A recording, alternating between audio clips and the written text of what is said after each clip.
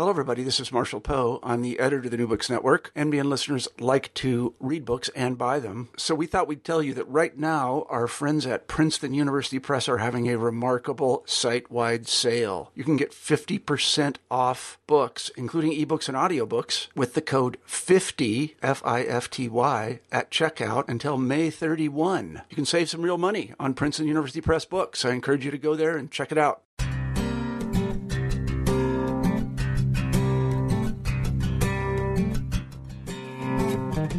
Hello, and welcome to New Books in Biblical Studies. I'm Garrett Brown, the host of the channel.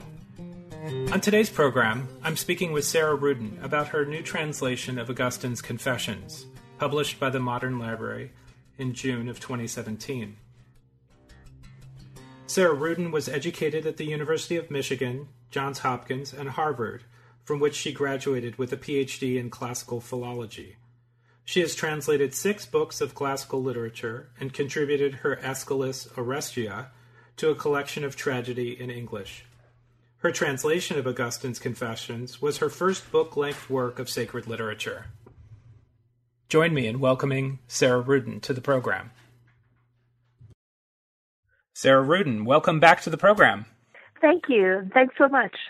Well, not too long ago, we spoke about your book about translating the Bible, and that's The Face of the Water.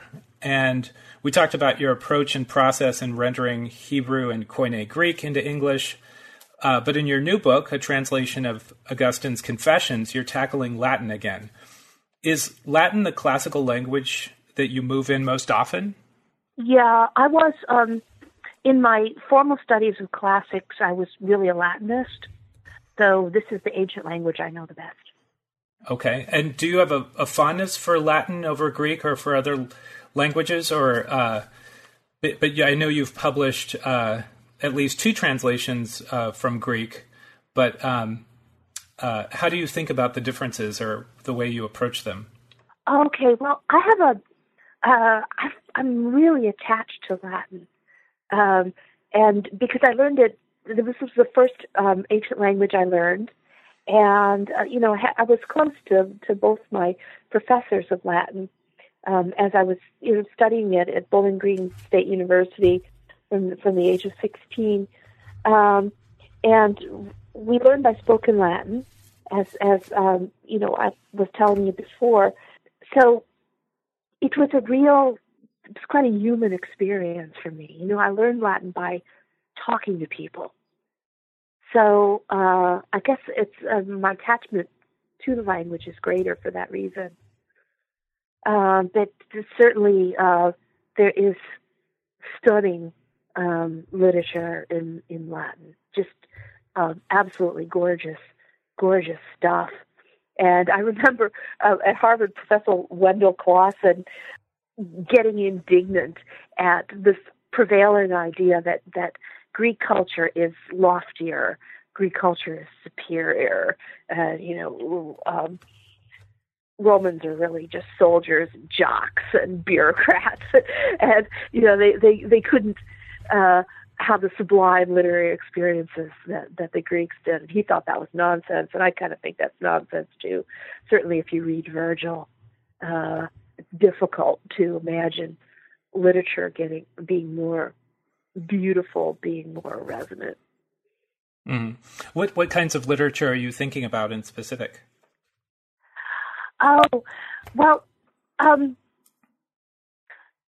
thinking about, say, Horace, the Roman poet Horace, and some people think that he's the greatest poet who ever existed.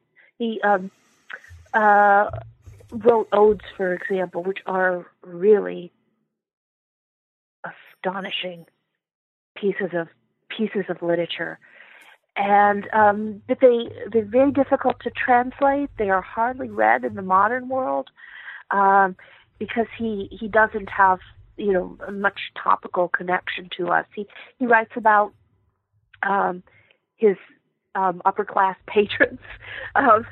He writes about drinking and dancing and having a good time, and he has patriotic poetry. It's difficult to connect with him emotionally or practically.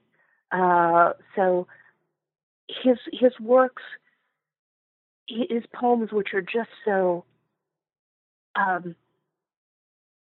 utterly perfect in form, just amazing documents. They just don't get the attention that they should get, and they're like, I'm wondering whether Jane Austen will suffer the same fate in centuries to come. Here you have an author of just perfect style and balance, of incredible technical skill. Yet, she's writing about each time she's writing about 2 or 3 families in right. provincial England, and why is this so wonderful? And because it's in English, we can tell. Mm-hmm. But you go a couple linguistic removes from her, and people are saying, "Huh, what? What's the big deal?" Mm-hmm. And of course, another stylist is of course Virgil, and you've translated the Aeneid as well as his eclogues. Is that right? Didn't you start out with the translation of the eclogues? Yes, I translated, it was 3 or 4 eclogues. Anyway, I was very young, and they were never published. That was my undergraduate thesis. Oh, okay.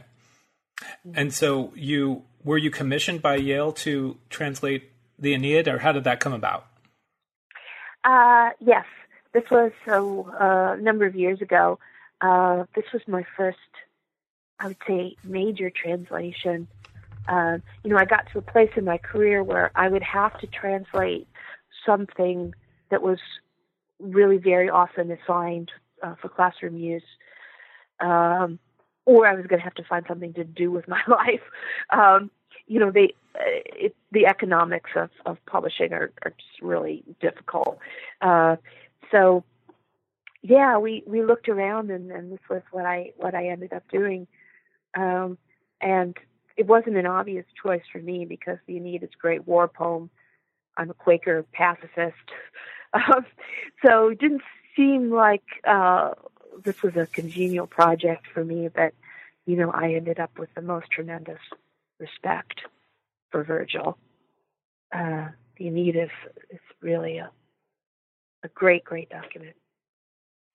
Indeed. And the 2 other things you're known for, the Satyricon and the Golden Ass, both of those probably could be aptly described as ribald. I think one of the things that, there's a lot of humor that's embedded in those work, maybe not so much in Virgil, but how much has that been a part of the challenge of representing the Latin in English?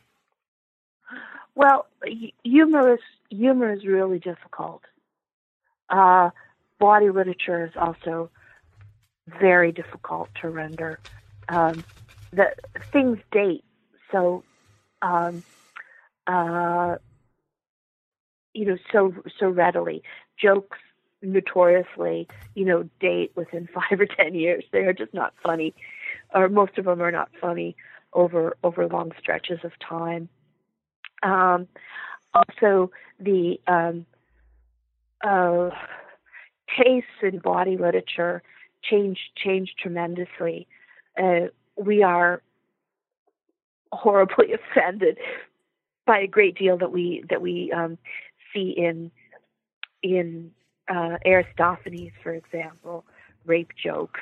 And I have translated Aristophanes with Lysistrata, and that's tough because he goes against so many of our cherished values, particularly, respect for women, for wives, for mothers in particular.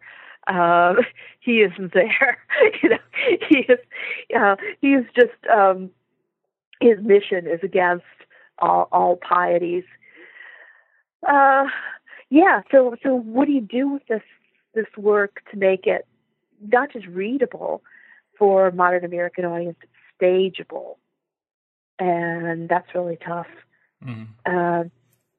but I have had a great deal of fun with my Lysistrata, not so much in writing it, but in sharing it.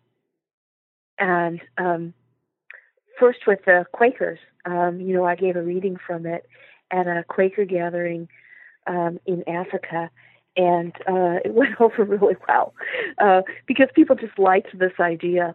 Quakers liked this idea of women withholding sex from their husbands until until a war ends, and that's that fable. The basis of this play has endured. People do like that idea. They just find their way around the anachronisms. Staging is always interesting, often hilarious. So let's see. I've only been able to attend, I think, three productions out of 20 or so that have happened. Mm-hmm. And in one of them, this was in Athens, Georgia, and a community theater put on the play, and I was able to. I happened to be, in the neighborhood, so I was able to attend the play, and my sister, who lives in northern Georgia, came along too, and I was really nervous. My sister is very traditional, very religious, devoted wife and mother. What would she think of this bawdy farce? And she laughed so hard that I thought she would choke. Because they had one big question that you have to deal with about staging is how do you render these phalluses? These were an ordinary part of the comic stage costume in ancient Athens. So what do you do with them? This is not something usual to have on a stage in modern America. So they had phalluses, which were just like huge stuffed toys, and they were attached to a sort of hydraulic lift. So the actor discreetly presses a button, and the phallus goes up or it goes down, depending on the lines. Oh goodness! And yeah, that's now. I know that some of my readership is traditionally and devoutly religious, and I think that then, for the most part, they've been very open-minded in knowing about my sordid past and accepting that I have translated some really bawdy literature. Mm-hmm. That's excellent. And, yeah. That they understand. Yeah, this is part of our cultural heritage too. Mm-hmm. And they are not deeply offended when I tell them, yes, there are bawdy verses of the Bible. The dirty joke was not unknown to the ancient Jews and to the early Christians. Right. But if one learns anything from your work, it's really that this much wider reading of the literature of the ancient world helps you to understand the context into which people like St. Paul or the gospel writers are, the world in which they're moving and the kind of literature that's out there. And I think that so over and over again, your work reminds us that this broader possible reading helps you to see what's distinctive in not only Jewish literature, but also the early Christian literature. That's something that I've benefited from, from your earlier work, particularly Paul Among the People. Yeah. I think it really helps in being sympathetic to Paul if you imagine him surrounded by pagan imagery of nudity, of sex acts, of athleticism, and the Greeks, competed in the nude. Mm-hmm. Something absolutely unknown and unacceptable in Jewish culture.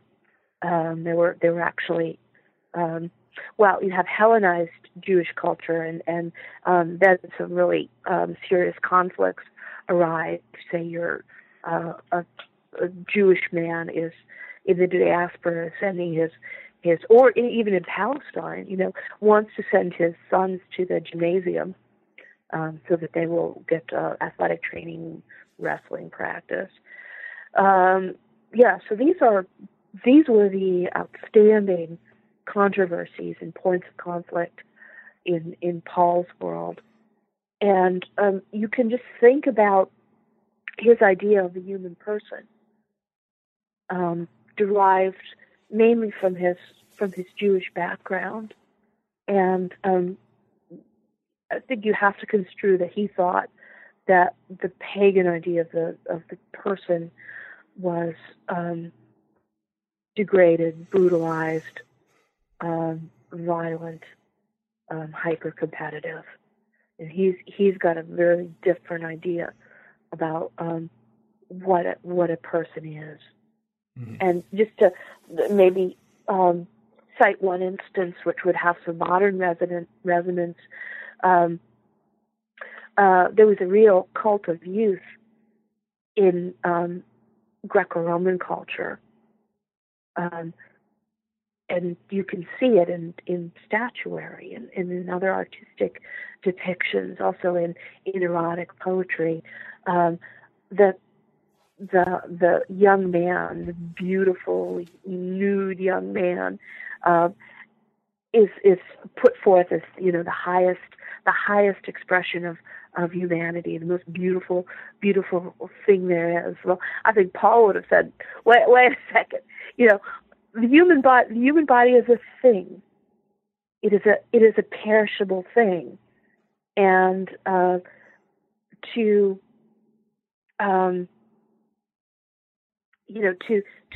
hold it up as the most desirable thing in the world, and to equate it with divinity, because a nude statue is usually associated with divinity. This is highly problematic, I think you would have said. Mm-hmm. Mm-hmm.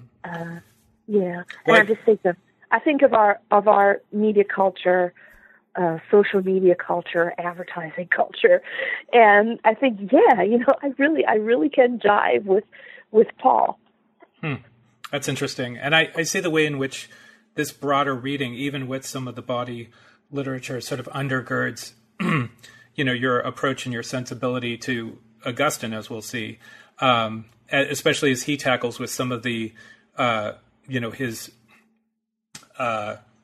guilt over past sins, or his sensuousness, or some of the things that he's tempted to idolatry. But just to go back to an earlier point that you made, I love this this rivalry between ancient Greece and ancient Rome. I recently heard an hour-long debate between the historian Mary Beard and the former mayor of London, Boris Johnson, where they each took sides, and it's such great fun. I highly recommend it. But even Augustine himself says that he hated studying Greek, but was infatuated with studying Latin. So, how is it that you perceive, Augustine's own relationship to language that's not Latin, which I understand he was a Latin speaker. Is that right? Yes. Right. So would he actually? Well, that's the consensus. That's the consensus. So, so would he have been mainly reading in Latin, or would he also have known Greek literature as well, not in translation? Well, his attitude toward Greek, I think, has a lot to do with his particular circumstances. And he says, he tells us how much he loved Virgil. He really enjoyed the Aeneid. And he said, why didn't I like Greek? Because there are fantastical tales in Greek too. And it was because he he had to learn Greek in an academic setting. He associates it with getting womped on by the teacher. He associates it with work, and he didn't come to this language naturally. So yeah, he didn't like it as much. I think he plays down how good his Greek was, because in a work called Unchristian Doctrine, he plays the philologist with Greek scripture. So he's talking, for example, about a New Testament passage and different ways you can read it, and how logically you should read it. But he says, of course, we don't get into the scholarly nitty-gritty, or we don't worry about it, because what's important is faith and the church's doctrine. So we don't get all stressed out about the technicalities here. So his Greek was, I think, quite usable, but it wasn't. This is really important. A short while before his conversion, he gets hold of certain philosophical works in Latin translation. Mm. And they are very exciting to him, and he's able to sort of put some reasoning together that led him toward his so-called conversion, this great moment in the garden when he becomes not a believer, but when he decides to actually dedicate his life to God. Mm-hmm. He'd been a believer all the time. Anyway, there was something about these translations that he could, there was something about these works that he could access in Latin, but not in Greek. Okay. Yeah. So he wouldn't have had access to the, to the Gospels or the other books of the New Testament in the original languages. It would be through the Vulgate or a Proto-Vulgate.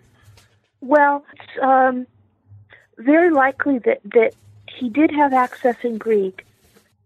Likely he did know a word of Hebrew. That was that's the major difficulty in dealing with his Bible quotations. Mm-hmm. So the Old Testament is at 2 removes from him. So he likes to use Latin work that we call the Old Latin.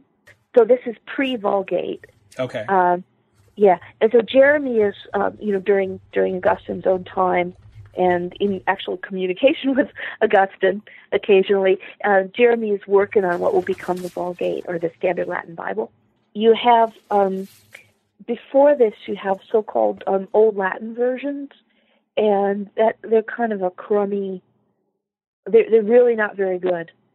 They are translation of the Bible. They would seem to come from the Greek version. They don't show any access that I can see anyway to the Hebrew. But that seems to be Augustine's go-to Bible, right? The so-called Old Latin.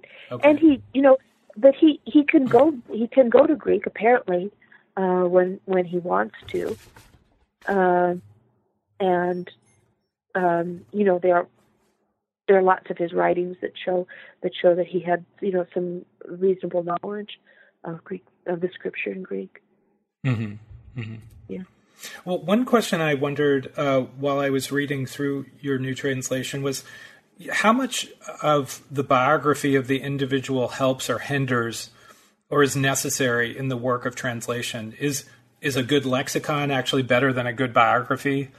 How do you approach that? I know you mentioned the recent biography by Robin Fox Lane, and of course the Venerable Peter Brown should receive a shout out here. But in some ways we moderns might be more tempted to biography over the Confessions, but thinking it would provide a more objective account. But how does it factor in the work of translation? Right. Well, I'm trying to do something new in translating this in the Confessions, which is maybe not the very first autobiography. There's some competitors, a couple competitors for that title, but it is at any rate, a very, very early autobiography and foundational, seminal, very important for the way that we consider what biography is, how it should be written. Anyway, this is sort of this is the OK Corral of my work as a translator, because whenever you work as a translator of ancient literature, you've got to be the avatar of this. Try to be the avatar of an author.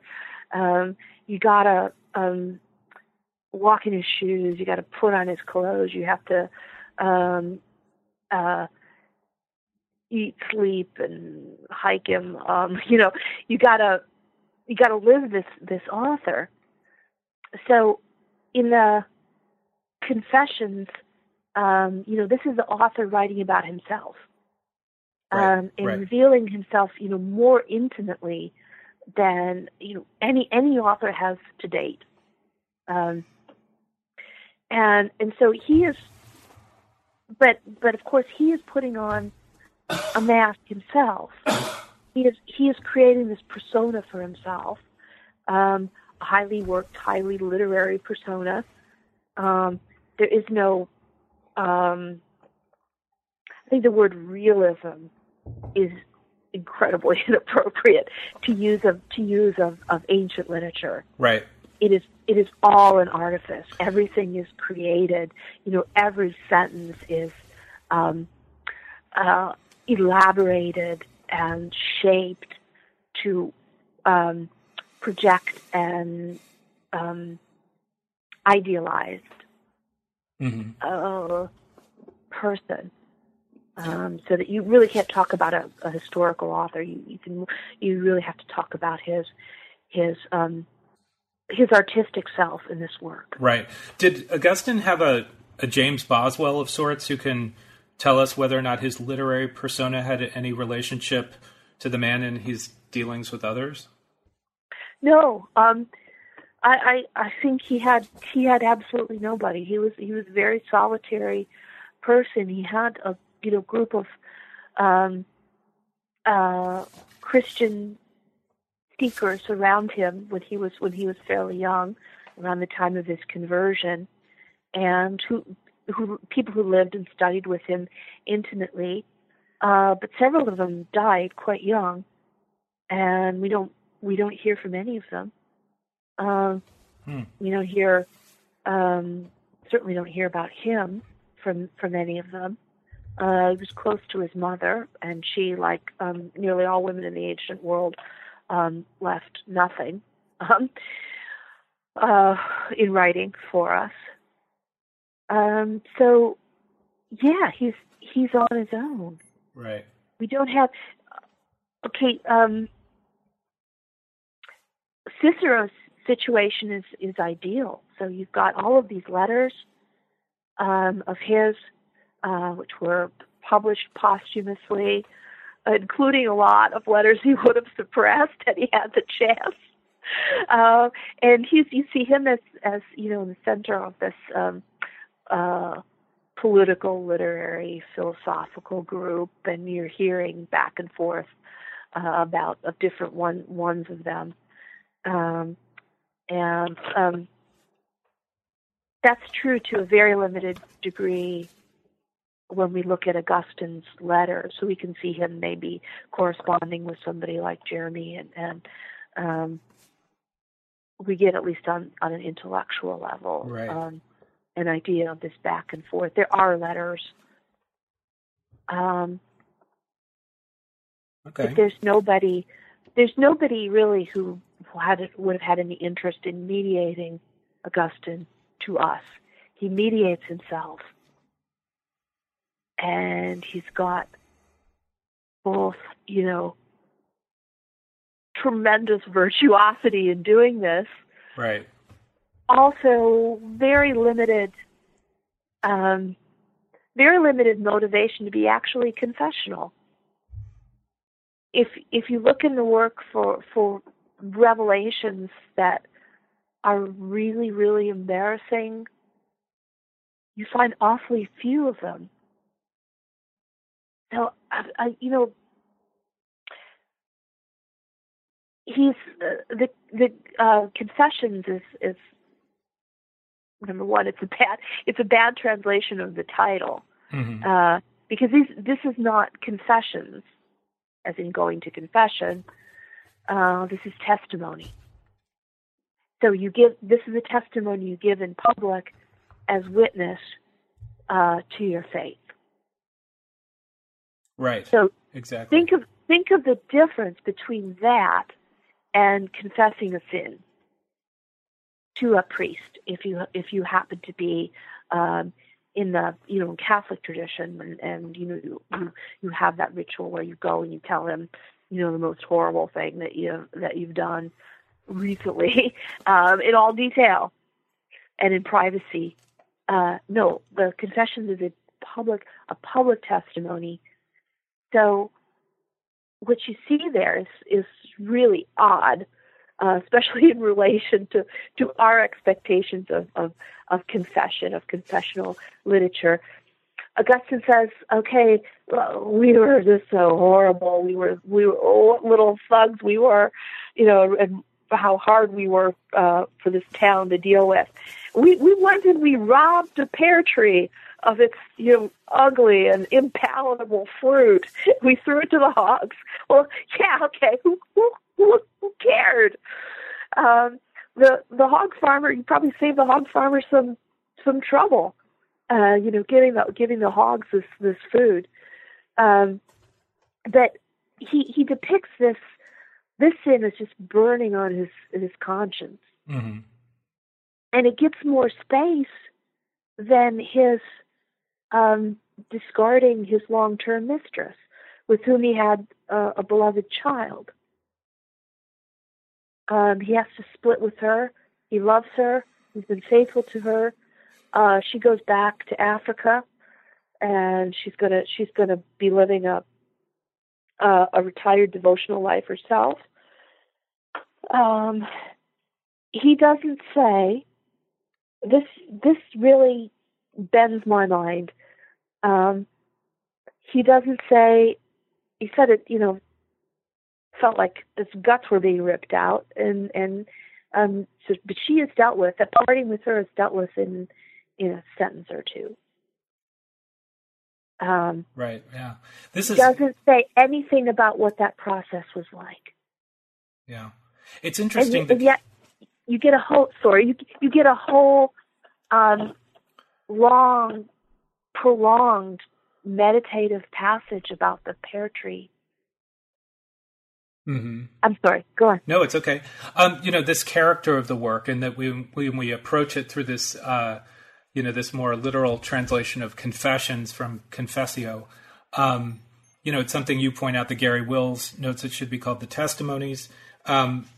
Peter Brown, makes the point that the Confessions is not a book of reminiscences. They are an anxious turning to the past. And he quotes someone else saying, "The note of urgency is unmistakable." And his quote is, "Allow me, I beseech you, grant me to wind around and around in my present memory the spirals of my errors."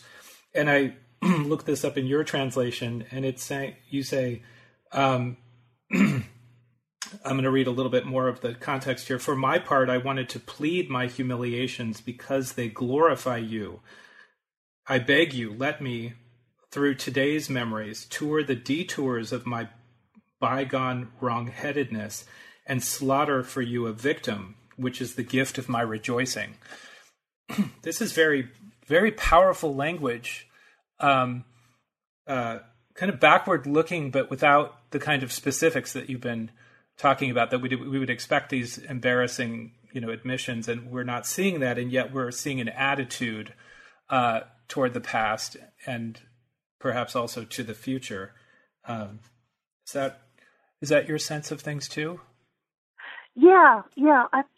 I think that is right. And I think it's really important to represent the poetic form of these reminiscences, because Augustine was a rock star. We have trouble getting our minds around this because we have a certain idea of who the culture hero is, or who we think the culture hero should be. But in the ancient world, this was a literary man, and somebody who could preach riveting sermons again and again and again. Who could take part in public debates about theology, and he was the go-to guy against heresy in North Africa, because he could draw the crowds, and he could defeat his opponent not just with logical arguments, but with very striking language. This is what he was trained to do from boyhood. It was the main focus of education. In those times, a boy would learn to speak and write impressively. That was pretty much the whole of his education. And Augustine was somebody who rose from the lower middle class, from a very obscure place in the Roman Empire, and got near to the center of power. He was the Rhetor. He was the education director of Milan, which was then the center of the empire, and he could have had he not decided on a life of Christian devotion, he could have had pretty high flying administrative career. So he was not, his position was not owing to his piety, his faith, his personal virtue. It was owed to his leadership with words. He could work a crowd like nobody else could. So when he comes to writing his autobiography, the question in the back of his mind, and the question that his fellow clergy had, concerning the use for this work was, well, what is it doing for our cause? Yeah. And that was a fairly shaky cause in that time and place, because I did read in Robin Lane Fox that Donatism, which was not a heresy but a schism, was stronger in North Africa during this period than so-called Catholic, that is mainstream Catholicism. More than the type of Christianity that was sponsored by the Roman state and that was becoming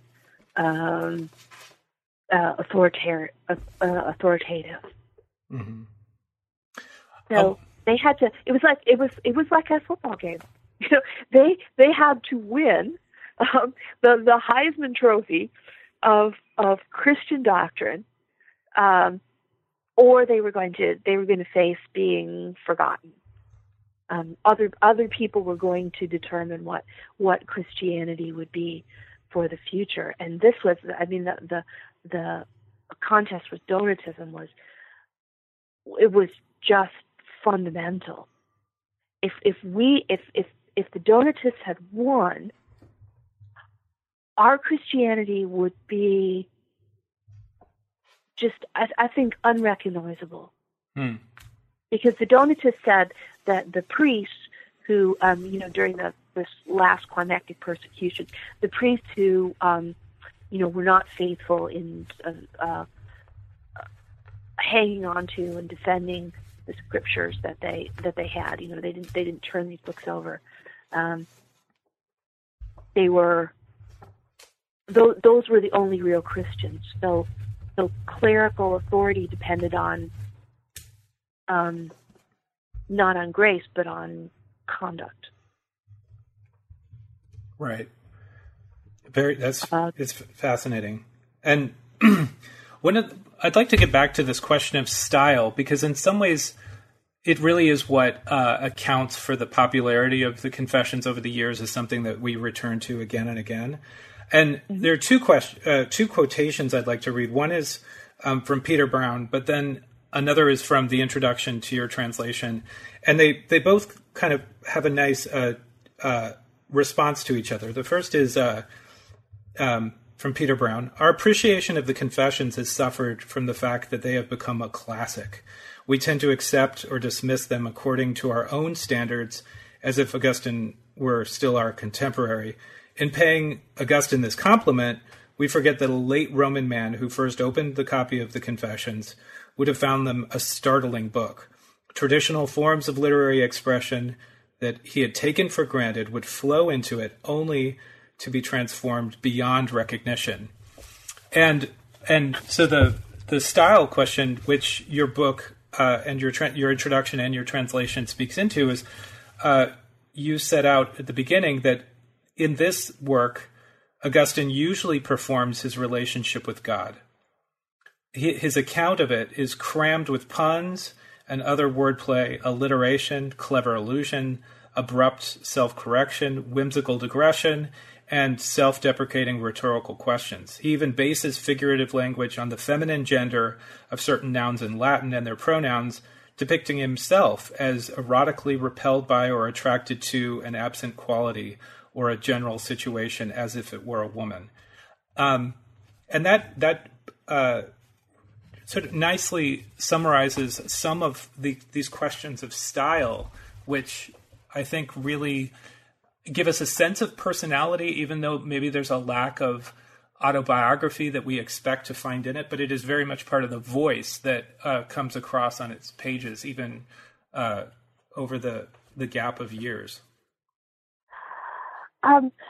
He is.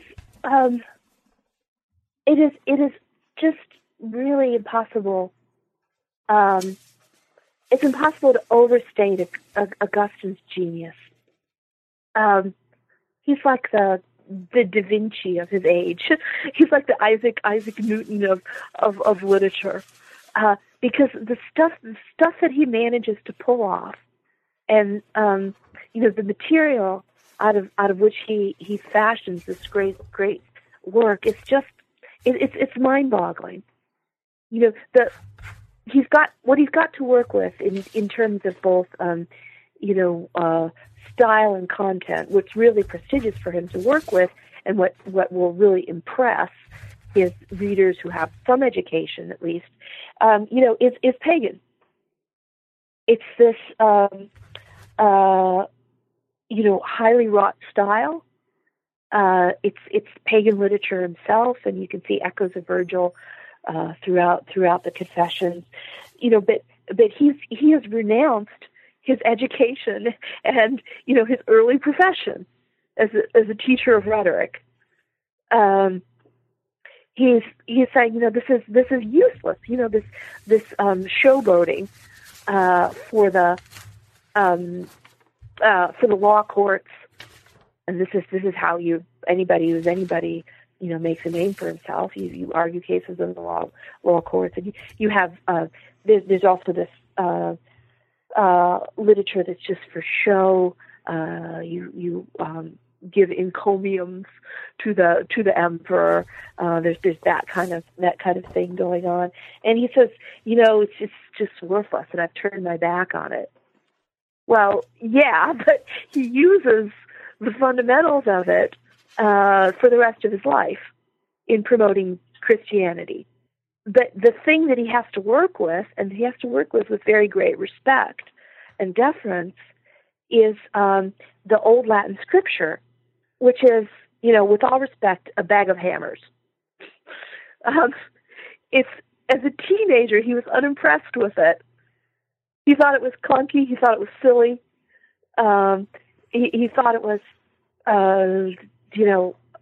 he didn't, the content himself didn't impress him. In particular, this image of God as acting like a person and acting, acting differently according to different circumstances. And, the Manichaeans got a lot of mileage out of that. This is the dilemma he's in, and this is the circle that he manages to square, the square he manages to circle. This guy, from his boyhood, he loves Latin literature, and he's going to be a literary star, and he does make it, against the odds. He's really getting up there in this literary profession of his. But this whole tradition is pagan. It takes, in Latin, it takes absolutely no account of Christianity whatsoever, because there isn't even an original scripture there in Latin. So he has to, at least on the surface, he's got to renounce all of that. He's wasted his time. He's spent his life deplorably up to now in this worldly, frivolous pursuit. But it's the only thing he has to give to a Christian life. Mm-hmm. It turns out this is the only skill that Christendom is interested in. He tries other stuff. He kind of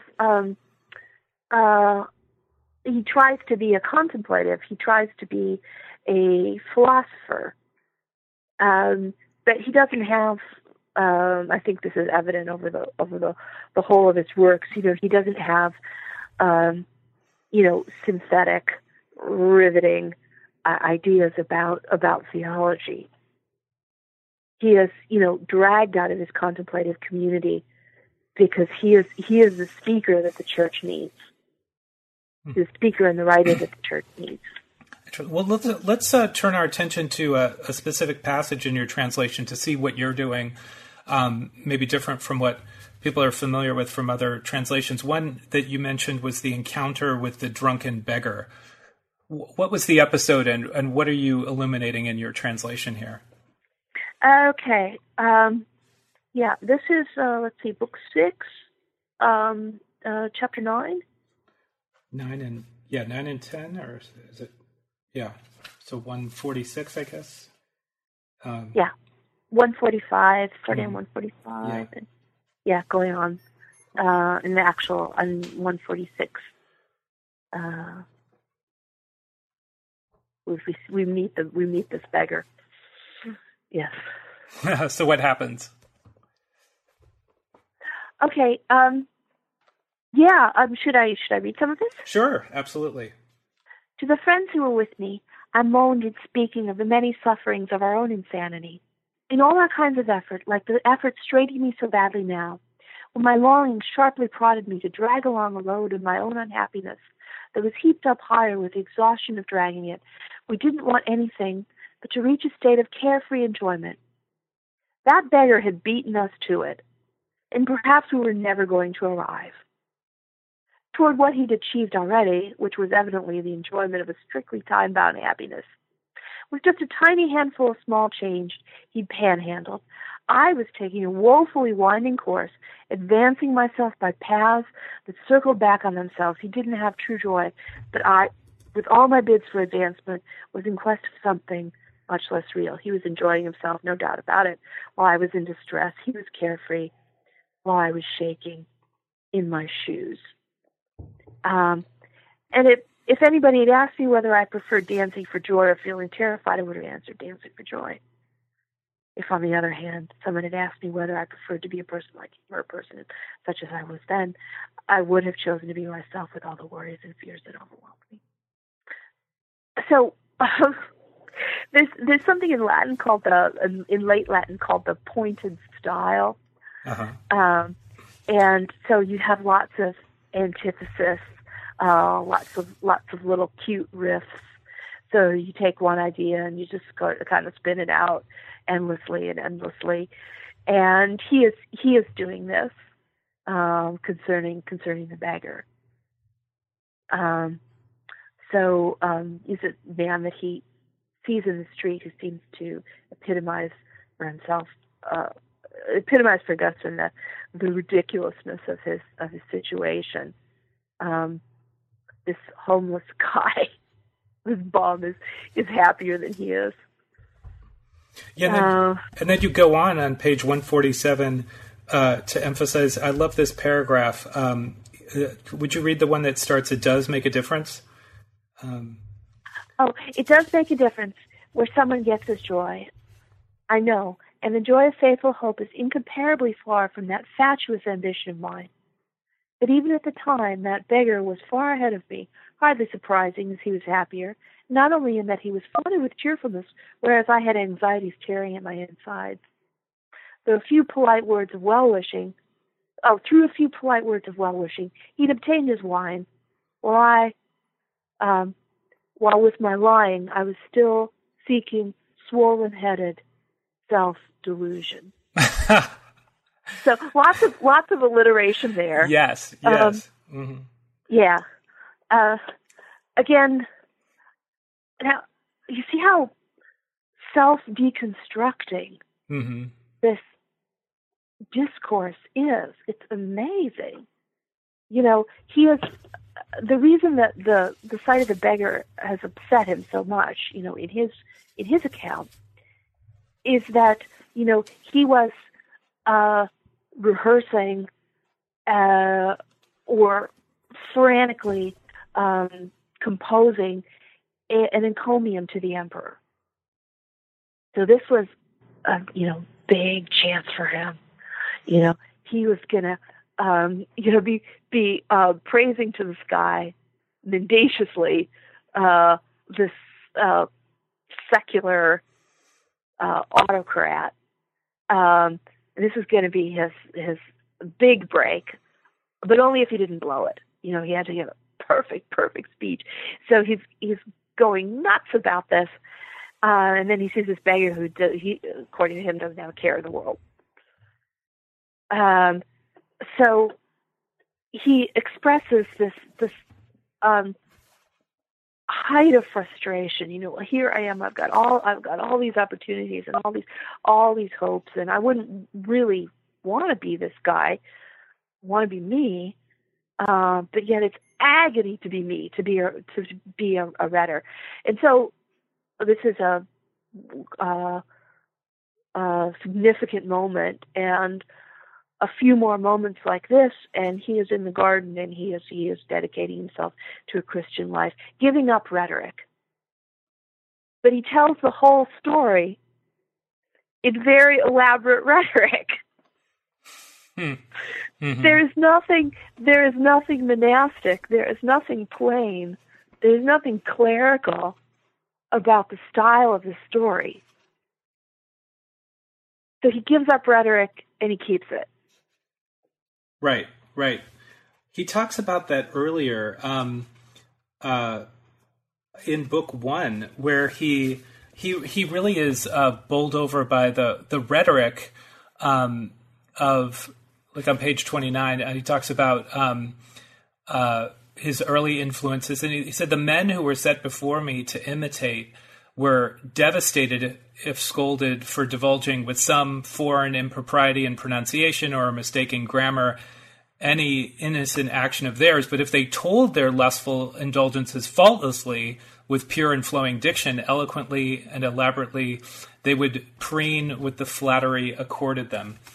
so it's all this attention to form, and yet without any reference to the moral content. I found that striking, and also a kind of reflection of our own modern situation, looking at a lot of modern literature, looking at the dominance of form versus content. Yeah, but modern literature and form has really got nothing on ancient literature. Content won. Yeah. It won decisively, and it didn't in ancient literature. It's I would say nearly always an equal partner.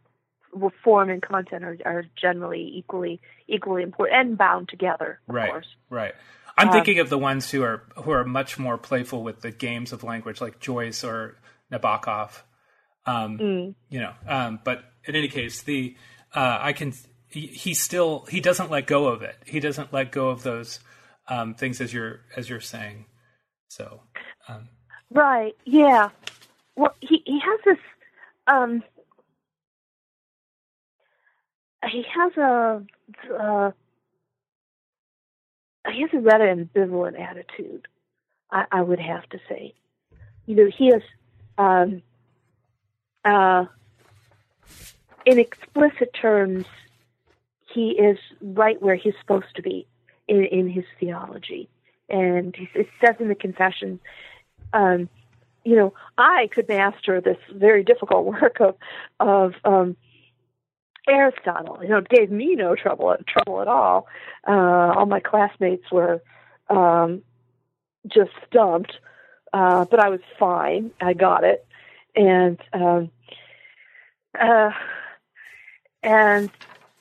but he just keeps coming back to that. It was worthless.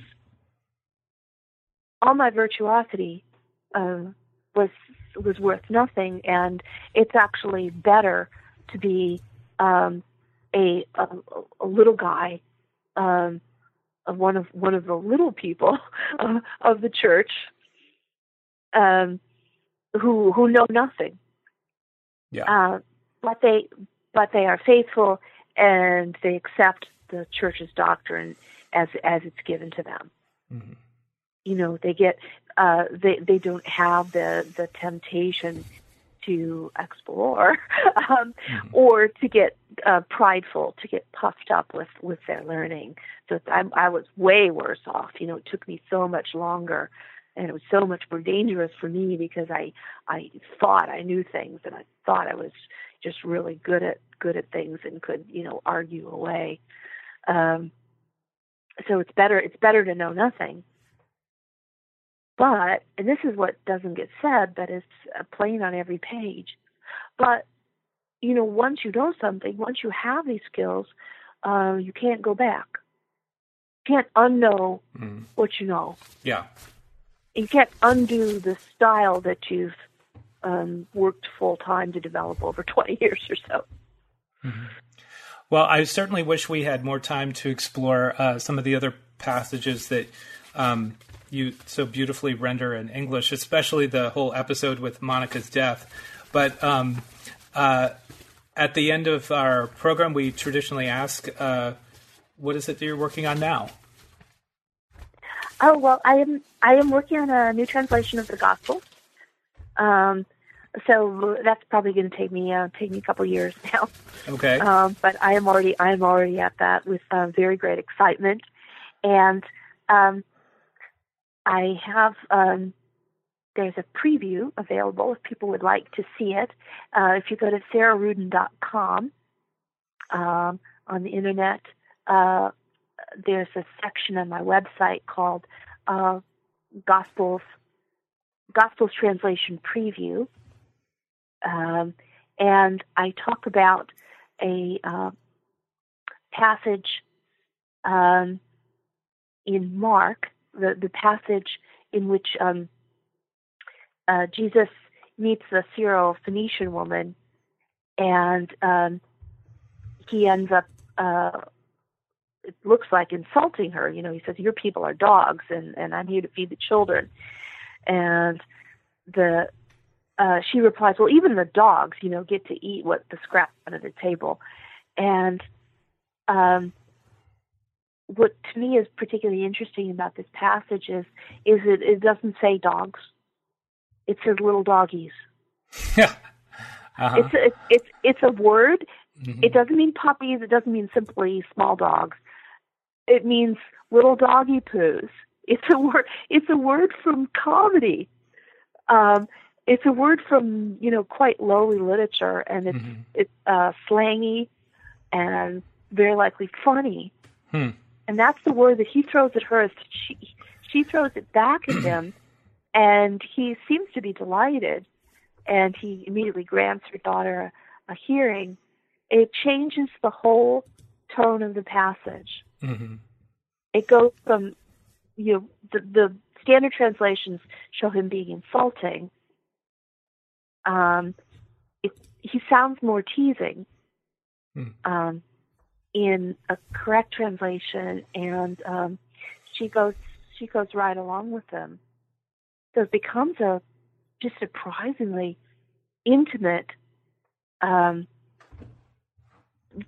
tender exchange. Yeah, and of course the woman.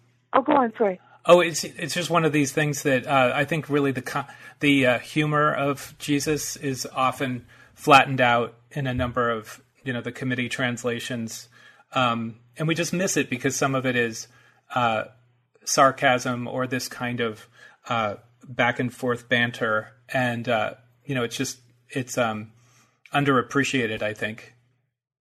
Yeah, I really have to deplore, so I understand the caution of translators who, looking at a word like, kunaria, little doggies,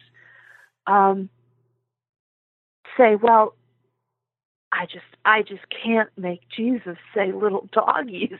I've got your word flattened out. Your term for this is, I think, exactly right. They have the, translators have the best motivations, and they are being respectful. But what they do in the end is they take the personality and the emotion and the drama out of sacred literature. Mm-hmm. And that sacred literature does not gain by that. Yeah. It just doesn't. It doesn't, yeah. Well, I for one, very much look forward to your forthcoming translation. But in the meantime, I recommend to our listeners Augustine's Confessions, available from Modern Library in June of 2017. So thank you, Sarah, for your time, and perhaps we'll have you back on when the translation comes out. Thank you. Thank you so much. This has been lovely. That concludes my conversation with Sarah Rudin about her new translation of Augustine's Confessions, published by the Modern Library in June of 2017.